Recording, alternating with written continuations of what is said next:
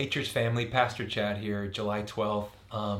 Sorry for those who tried to join us online this morning at 10 a.m. on Facebook or YouTube. We had some technical difficulties and I felt like it was too important of a word to just say, oh well, technology failed us. So I'm going to try to give a abbreviated, but all of the central sort of things we looked at this morning in the Word as we continue to look through John chapter 9 that we started last week of the man who was born blind. Jesus gets down into the dirt and uses his spit, makes some mud, puts it on the guy's eye, and then he tells him to go wash in the pool of Siloam, which means sent. And so just check out the podcast or our Facebook page or YouTube for last week's message, part 1. I'm going to continue the conversations here today. On the next episode, we find this man who was healed by Jesus. He didn't know hardly anything about Jesus, except for when he obeyed his word, there was power released that opened his blind eyes from birth. When he obeyed the words of this man Jesus, something happened to his life. He didn't have all the answers. He didn't have the A through Z's on his Christology figured out or the perfect doctrine, but his life was changed. We find sort of that first line of questioning is from his contemporaries, from his friends, right there in the first part of John chapter 9. And in our passage today, we find that committee grows larger, investigating this miracle that's taken place in his life. They bring in the religious experts, the Pharisees, and we'll just read the scripture and make a few points, and then we'll close together. So John chapter 9, starting with verse 13. They brought to the Pharisees the man who had been born blind. Now the day on which Jesus had made mud and opened the man's eyes was a Sabbath. Therefore the Pharisees also asked him now how he had received his sight. He put mud on my eyes, the man replied, and I washed, and now I see. Some of the Pharisees said, this man is not from God, for he does not keep the Sabbath. But others asked, how can a sinner perform such signs? So they were divided. They turned again to the blind man. What have you to say about him? It was your eyes that he opened. The man replied, he is a prophet. They still did not believe that he'd been born blind and received his sight until they sent for the man's parents. Is this your son? They asked. Is this the one you say was born blind? How is it now that he can see? We know he's our son, the parents answered, and we know that he was born blind, but how he can now see or who opened his eyes, we do not know. Ask him. He is of age. He will speak for himself. His parents said this because they were afraid of the Jewish leaders who already had decided that anyone who acknowledged that Jesus was the Messiah would be put out of the synagogue. That was why his parents said, he is of age. Ask him. A second time they summoned the man who'd been born blind. Give glory to God by telling the truth, they said. We know this man is a sinner. He replied, whether he is a sinner or not, I don't know. One thing I do know, I was blind, but now I see. Then they asked him, what did he do to you? How did he open your eyes? He answered, I have told you already, and you did not listen. Why? Do you want to hear it again? Do you want to become his disciples too? Then they hurled insults at him and said, you're this fellow's disciple? We are the disciples of Moses. We know that God spoke to Moses, but as for this fellow, we don't even know where he comes from. The man answered, now that is remarkable. You don't know where he comes from, yet he opened my eyes. We know that God does not listen to sinners. He listens to the godly person who does his will. Nobody has ever heard of opening the eyes of a man born blind. If this man were not from God, he could do nothing. To this they replied, you were steeped in sin at birth. How dare you lecture us? And they threw him out. Jesus heard that they had thrown him out. And when he found him, he said, "Do you believe in the Son of Man?" "Who is he, sir?" the man asked. "Tell me so that I can believe in him." Jesus said, "You have now seen him. In fact, he is the one speaking with you." The man said, "Lord, I believe." And he worshiped him. Jesus said, "For judgment I have come into this world, so that the blind will see, and those who see will become blind." Some Pharisees who were with him heard him say this and asked, "What? Are we blind too?" Jesus said, "If you were blind, you would not be guilty of sin. But now that you claim you can see, your guilt remains." This is the word of the Lord and the beautiful gospel of Jesus. Thanks be to God. This story is just pregnant with powerful springboards into greater investigation and conversation about what is happening in this man and around this man and in the Pharisees' hearts and minds and his parents' hearts and minds. And the first point I just want to draw out as we begin is this story lifts up really a great, desperate need for our time, and that is this. We are in a cultural moment where there are 1,000 opinions, voices, causes that are being raised from every angle on your social media feed, and you're watching the news. It's all around us, people's opinions and ideas and ideologies. And what's so important, I want to lift up in this passage, is this man who was born blind. It looks like he was a beggar.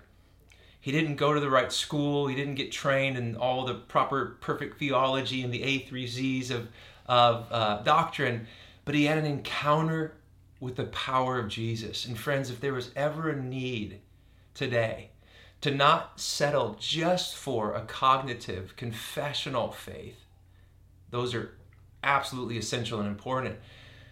But this man had an encounter. He had a testimony. And I'm just here to tell you today that your arguments, my arguments will never be enough. We'll never be eloquent enough. We'll never be smart, gifted, or talented enough.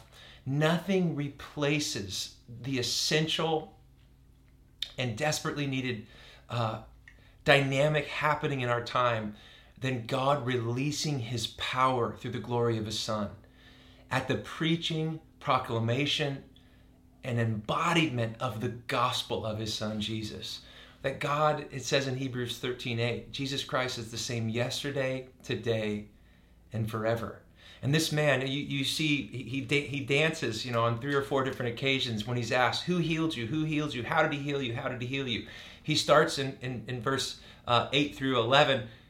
The man they call Jesus, he didn't know anything. He didn't even see the one who healed him until the end of the story. He'd only heard his name, and he obeyed what his word said. And then later on, the Pharisees like, "Tell us again, who do you think this guy is? It's your eyes he opened. He's a prophet." True. And then they go further and they question, there's no way this guy's from God because he heals you on the Sabbath. He's not obeying and abiding by our system. And then he's like, "I don't know if he's a sinner or not. I just know my eyes that were blind are open and I can see." And then finally, when he gets drilled and railed again, it's right here at the middle of our passage. He says, "It's remarkable that you think this guy's a sinner." So he really zeroes in on and grows in clarity because of the resistance he's facing and the testing and the accusations and the questions. He's like, there's no way this guy could do anything if he wasn't from God. God doesn't listen to the prayer and the cry of those who are habitually moving away from him, who are sinners, he calls them, but to the godly person who does his will. And so, the further in this blind man whose eyes have been opened through the sheer power of Jesus and obedience to his word, his clarity grows the further he goes.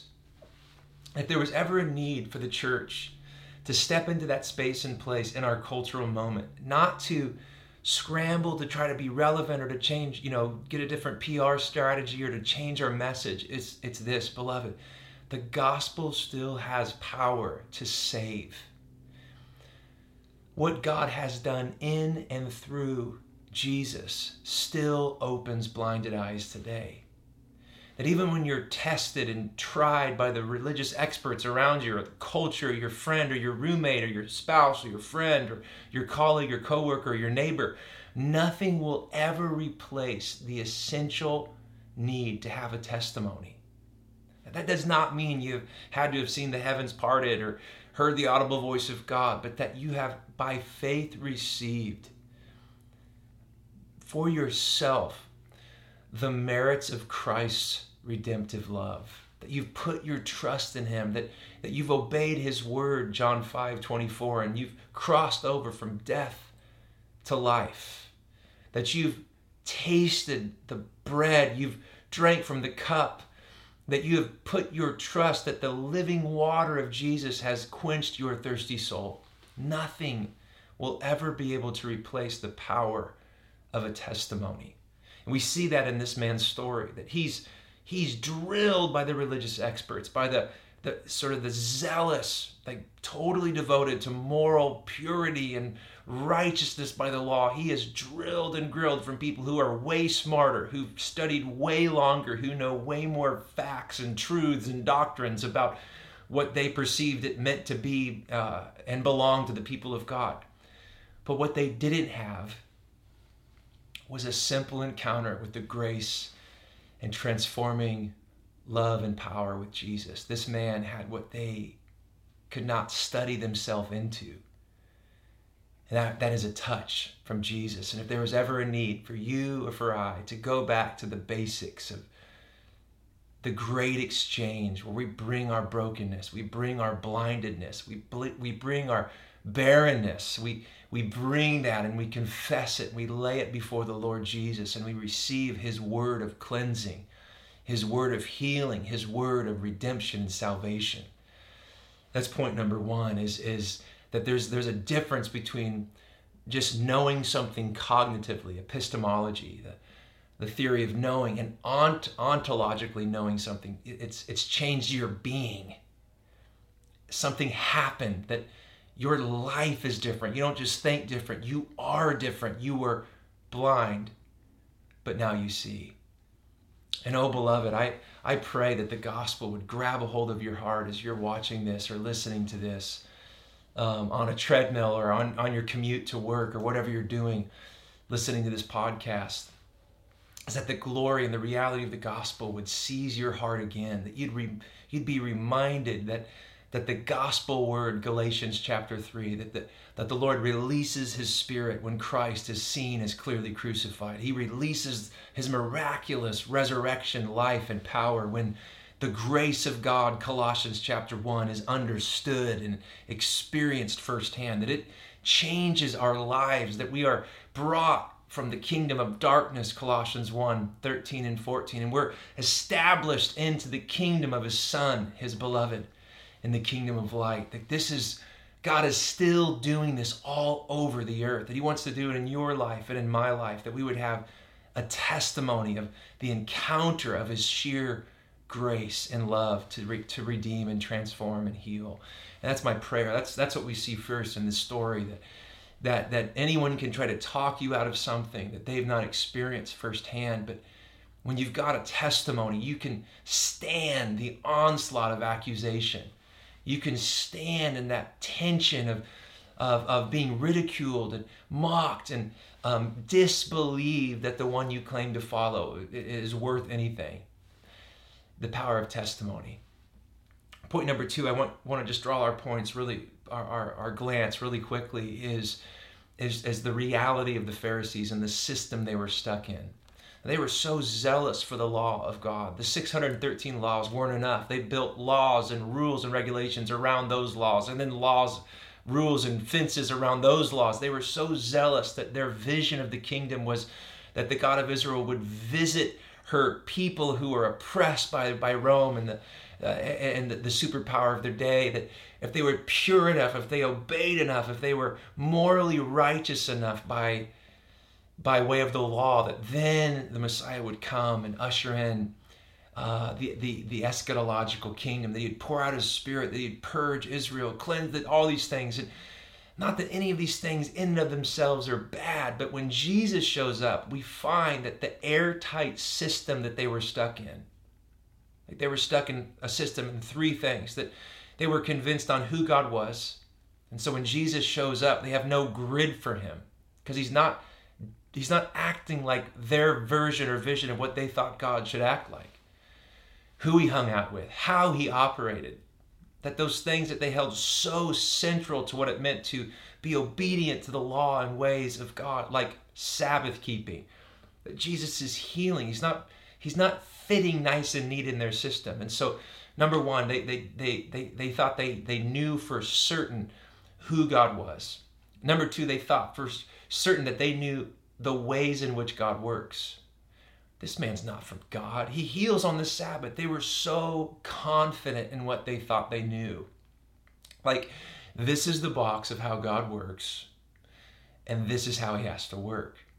And then third, they were convinced on where God had to work. Like, this isn't the temple. This isn't like the center of power and sort of the identity of God's covenant people. And so the who, what, where, and how, they had a system. And so when Jesus shows up and disrupts the system, there's only two options at that point.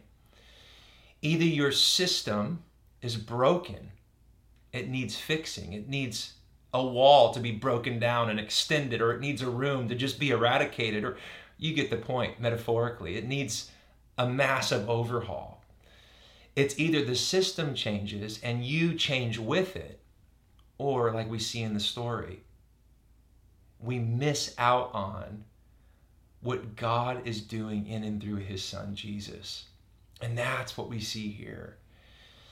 And my goodness, friends, this is why if you have a God that always agrees and affirms your beliefs and your behaviors and your attitudes and all of your actions and all of your opinions and all of your theories and if you have a God that's always in agreement with you, you probably have created a cheap substitute for the God we see in Scripture, and in particular revealed in Jesus.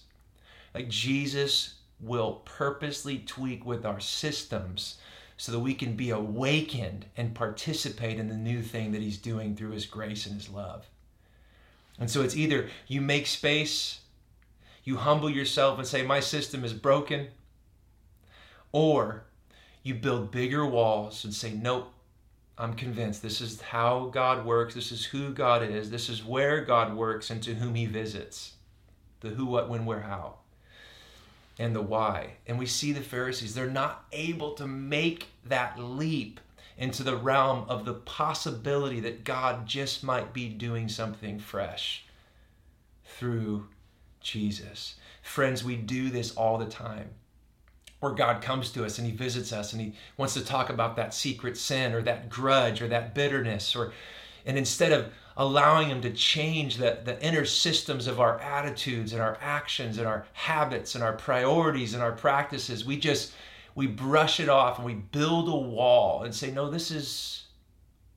You ever heard that phrase, like, I couldn't serve a God that, or why would a God like this allow fill in the blank? And if we're not careful, we'll create, instead of us being formed in God's image, we'll create a God formed in our image, who will always agree with us, never agitate us, never convict us, never confront us with our sin. And friends, this happens rapidly in our cultural moment. But the last I checked, God is the one who's made us to embody and reflect his image. He sets the tone, he sets the timbre, he sets the tune.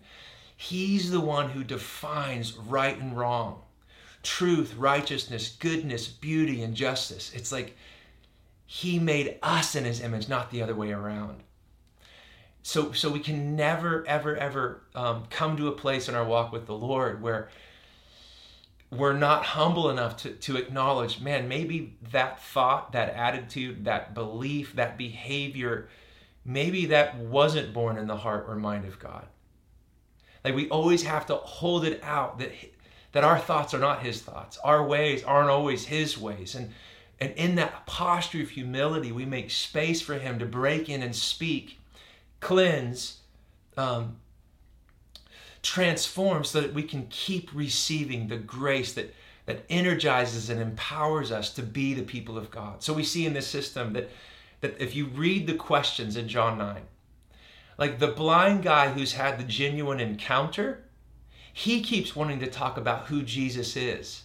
The Pharisees, if they open that door to entertain that God is doing something through Jesus, their system cracks, crumbles, and falls. So they just want to keep talking about surface issues. They don't want to talk about the who. Oh, come on, somebody. That we are in a cultural moment where we want a vision of the kingdom, of justice, of equity, of peace, of beauty and flourishing. We want a kingdom without a king. Mark Sayers said that, right?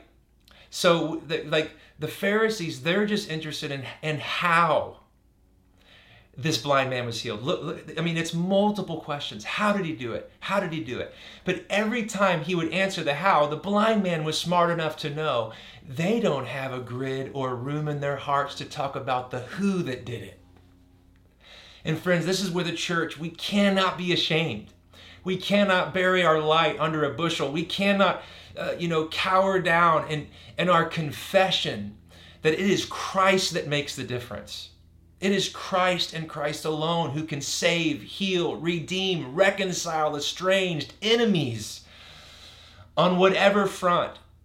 Christ alone is the one who can open blinded eyes in this moment. Christ alone is the one who can heal the gaping wounds of our nation. Christ alone, and the glory of the gospel, because of his suffering love and because he's triumphed over death through his crucifixion, there is hope for all of humanity. Pharisees just want to talk about how, but the blind man's like, I don't know all the theories. You look at it, he's so humble. He doesn't know. His name's Jesus. I've never seen him yet. I'm healed, but I didn't see the one who healed me. That's not till the end of the story. But he knows that something about this man, something about obedience to this man's words changed his life forever. The Pharisees, their system's so airtight that when someone comes and tweaks with it, they choose their system.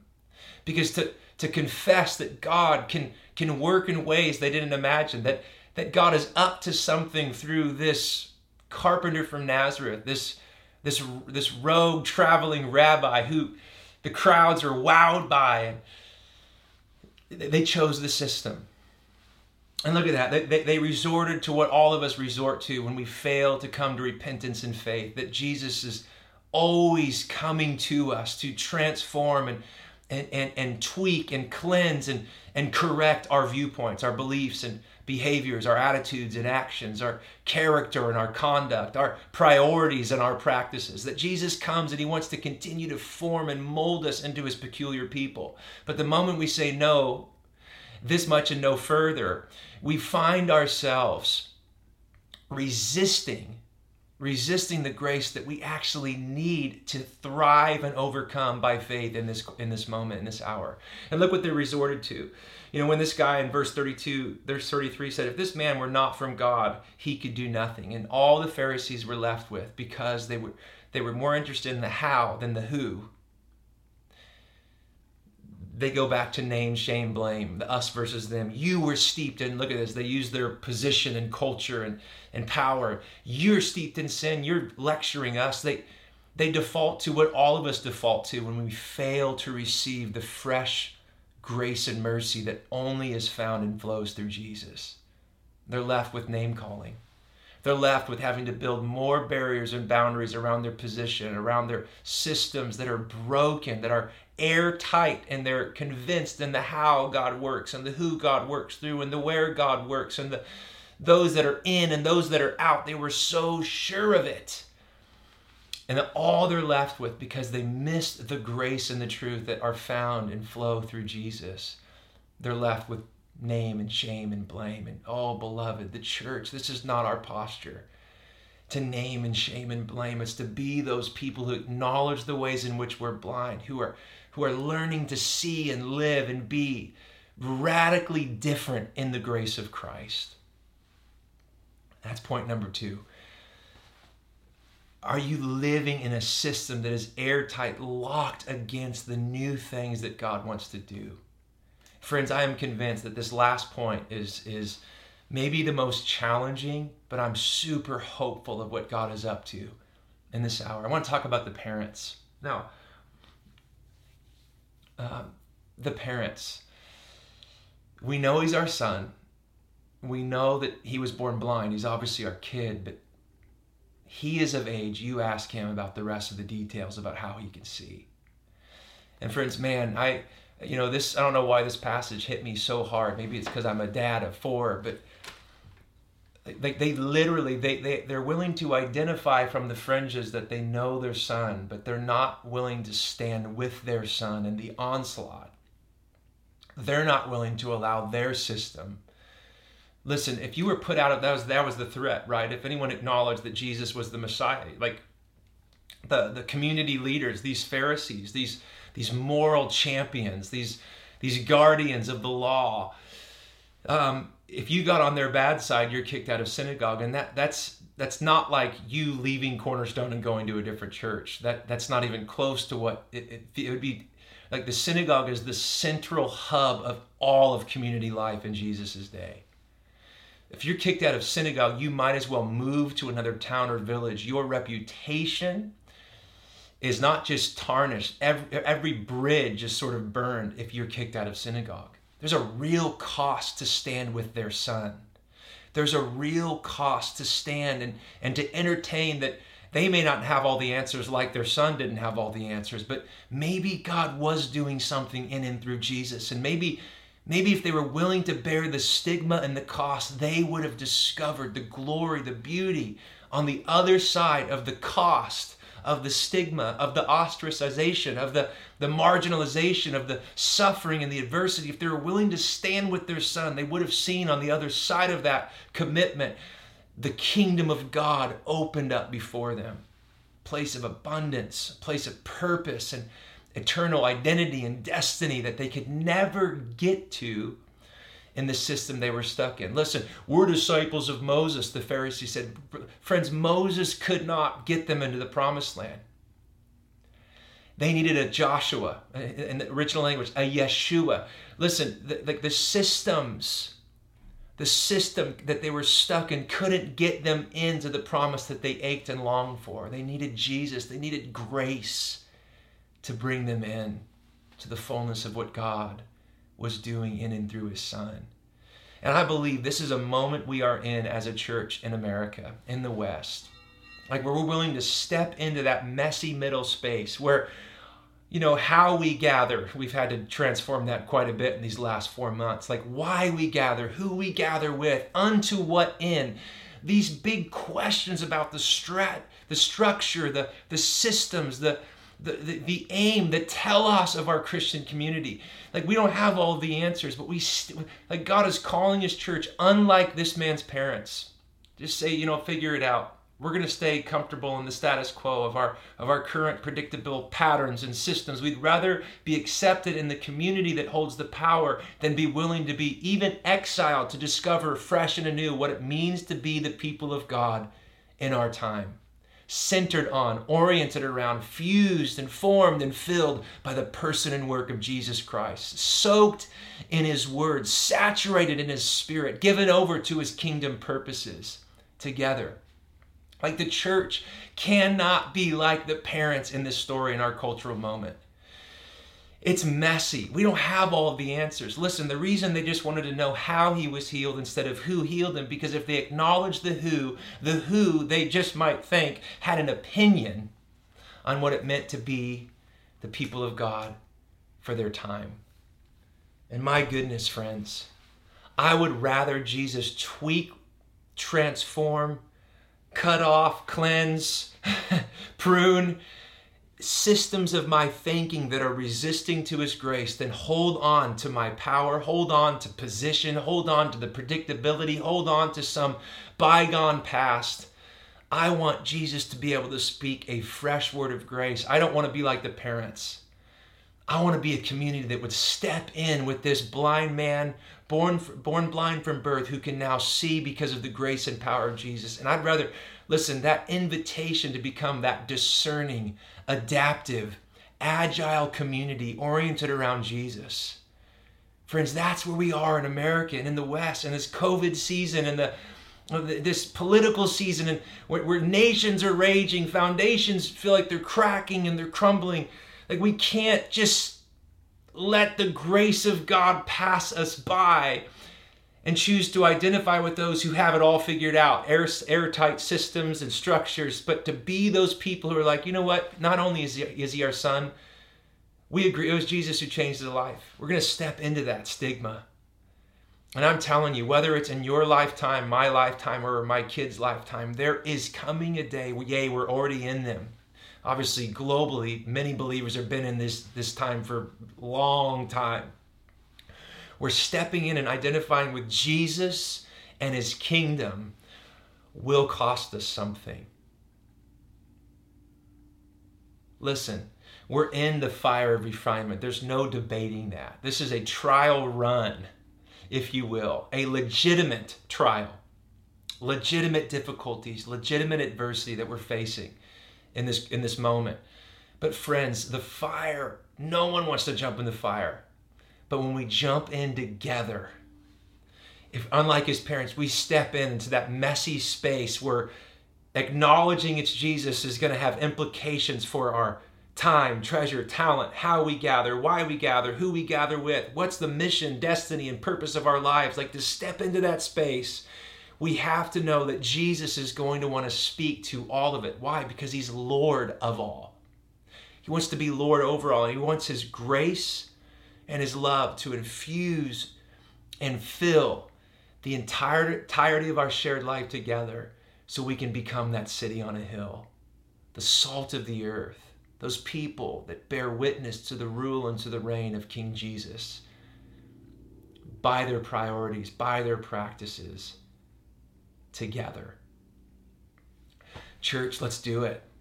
God wants to call us into that. Whatever it would mean, we'd be willing to go on a journey of discernment and discovery, anchored in Jesus, built upon the foundation of the gospel and of his word. But friends, if we just sit back and say, oh, we know he's our son, we know he was born blind, but let him figure it out. Beloved, it's time for the generations to run together.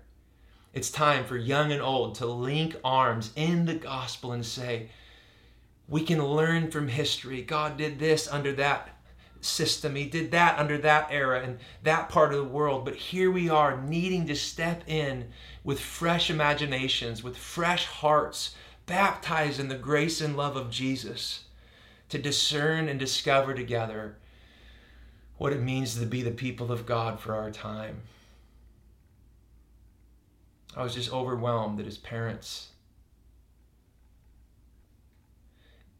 it was just too much to step into that space with their son. I mean, guys, Jesus told us point blank in Matthew 10 and in other places, this is going to happen. Fathers and sons at odds, brothers, sisters, and mothers. Like, the gospel is sharp, it's pointy, but it's powerful to transform our lives. If instead of our airtight systems of the who, what, when, where, how, and we are the ones who shape God in our image and understanding, instead of submitting and humbling ourselves before the claims, the glory of Jesus, and say, Lord, make us like those new wineskins. Dip us in the oil. That's how they would stretch him and make him and prepare him for the new wine that was coming on the other side of harvest. And friends, it's time to enter into that space, to acknowledge those areas that perhaps our systems, our thinking, our how the church is and how it's supposed to look and operate in this moment. Friends, there's things that will never go away, like the gospel, like the centrality of Christ, the power of the Holy Spirit, the gifts and the fruits of the Spirit growing and flowing, the people of God and community, confession of sin, testifying to the good news and glory of Jesus. I mean, these things aren't going anywhere. The Bible and prayer, but so many other things are going to require real discernment and discovery. But it's worth it. The status quo, our systems that we are lord over, they're boring. They're crusty. They're stale. We don't want to get stuck in those things. We want to become those people who can perceive what God is up to through Jesus and the Spirit, receive it, are rooted in it, so that we can give it away to those around them. I was blind, but now I see. I love when Jesus ends the story and he's like, do you believe in the Son of Man? This guy doesn't even have like proper, perfect theology. He's like, who is he? If you tell me who he is, I will believe in him. Again, because he had an encounter with the love and power of Jesus first. So I don't know which one comes first, the chicken or the egg. I just am hungry to see the power of God manifest through the gospel in our time. And then I want to be a part of being formed and helping form what it means to be the people of God, who've been transformed by the power of God and who together participate in the purposes of God together. How about you? Pharisees are offended at the end. Like, are you calling us blind? He's like, you don't understand. If you confess that you are blind, I could give you sight. But because you fail to acknowledge your blindedness apart from my grace, you remain blind. And this is an hour, friends, where we cannot afford to not see, to not hear what the Spirit is saying to the churches and what Jesus is doing in and through his church out into surrounding culture in our world that is desperate to know a God who can open the eyes of the blind. There's great hope. There's great hope. Jesus has so much grace, so much mercy, so much power present. He's the same yesterday, today, and forever if we'll open our hearts to receive it. Let's pray. Father, I thank you for your love. I thank you for this gospel story. I thank you, Lord, for truth and for content and for doctrine. Lord, it's not one or the other, encounter versus, all the truths and theology. Lord, it's both and, but one without the other is insufficient. Lord, we will be tossed and turned if all we have is head knowledge and not heart knowledge. And Father, in all those things that are being just pumped in the airwaves that look like they could be God, look like they're right and they could be true, but Lord, if they're not anchored in the King who is Lord of heaven and earth, and Jesus, the master, the teacher, Father, I pray that, Lord, where our heads may be susceptible to false truths or philosophies or ideologies, Lord, would you grip and transform us from the inside out, that we would have more than just head, but Lord, the gospel would transform the entirety of our lives in the grace of Jesus by the power of the Spirit. And so, Lord, those systems, those airtight systems that are resisting your fresh grace and truth, would you just, in your mercy, lift the lid off of our hearts, off of our minds, so that we can receive the new thing that you're doing in our time. And Lord, I pray anyone watching this whose eyes are blind, physically or spiritually, that the grace and truth of Jesus would open them up even now. Lord, we love you and we trust you. You're worthy of all glory, honor, power, and praise. In Jesus' name, amen. I love you guys. Read John 9 for yourself. I'd love to hear either on our social media or email just some insights that you got from this story as well. But bless you. We'll see you next week outdoors, 10 a.m. if you want to join us in person.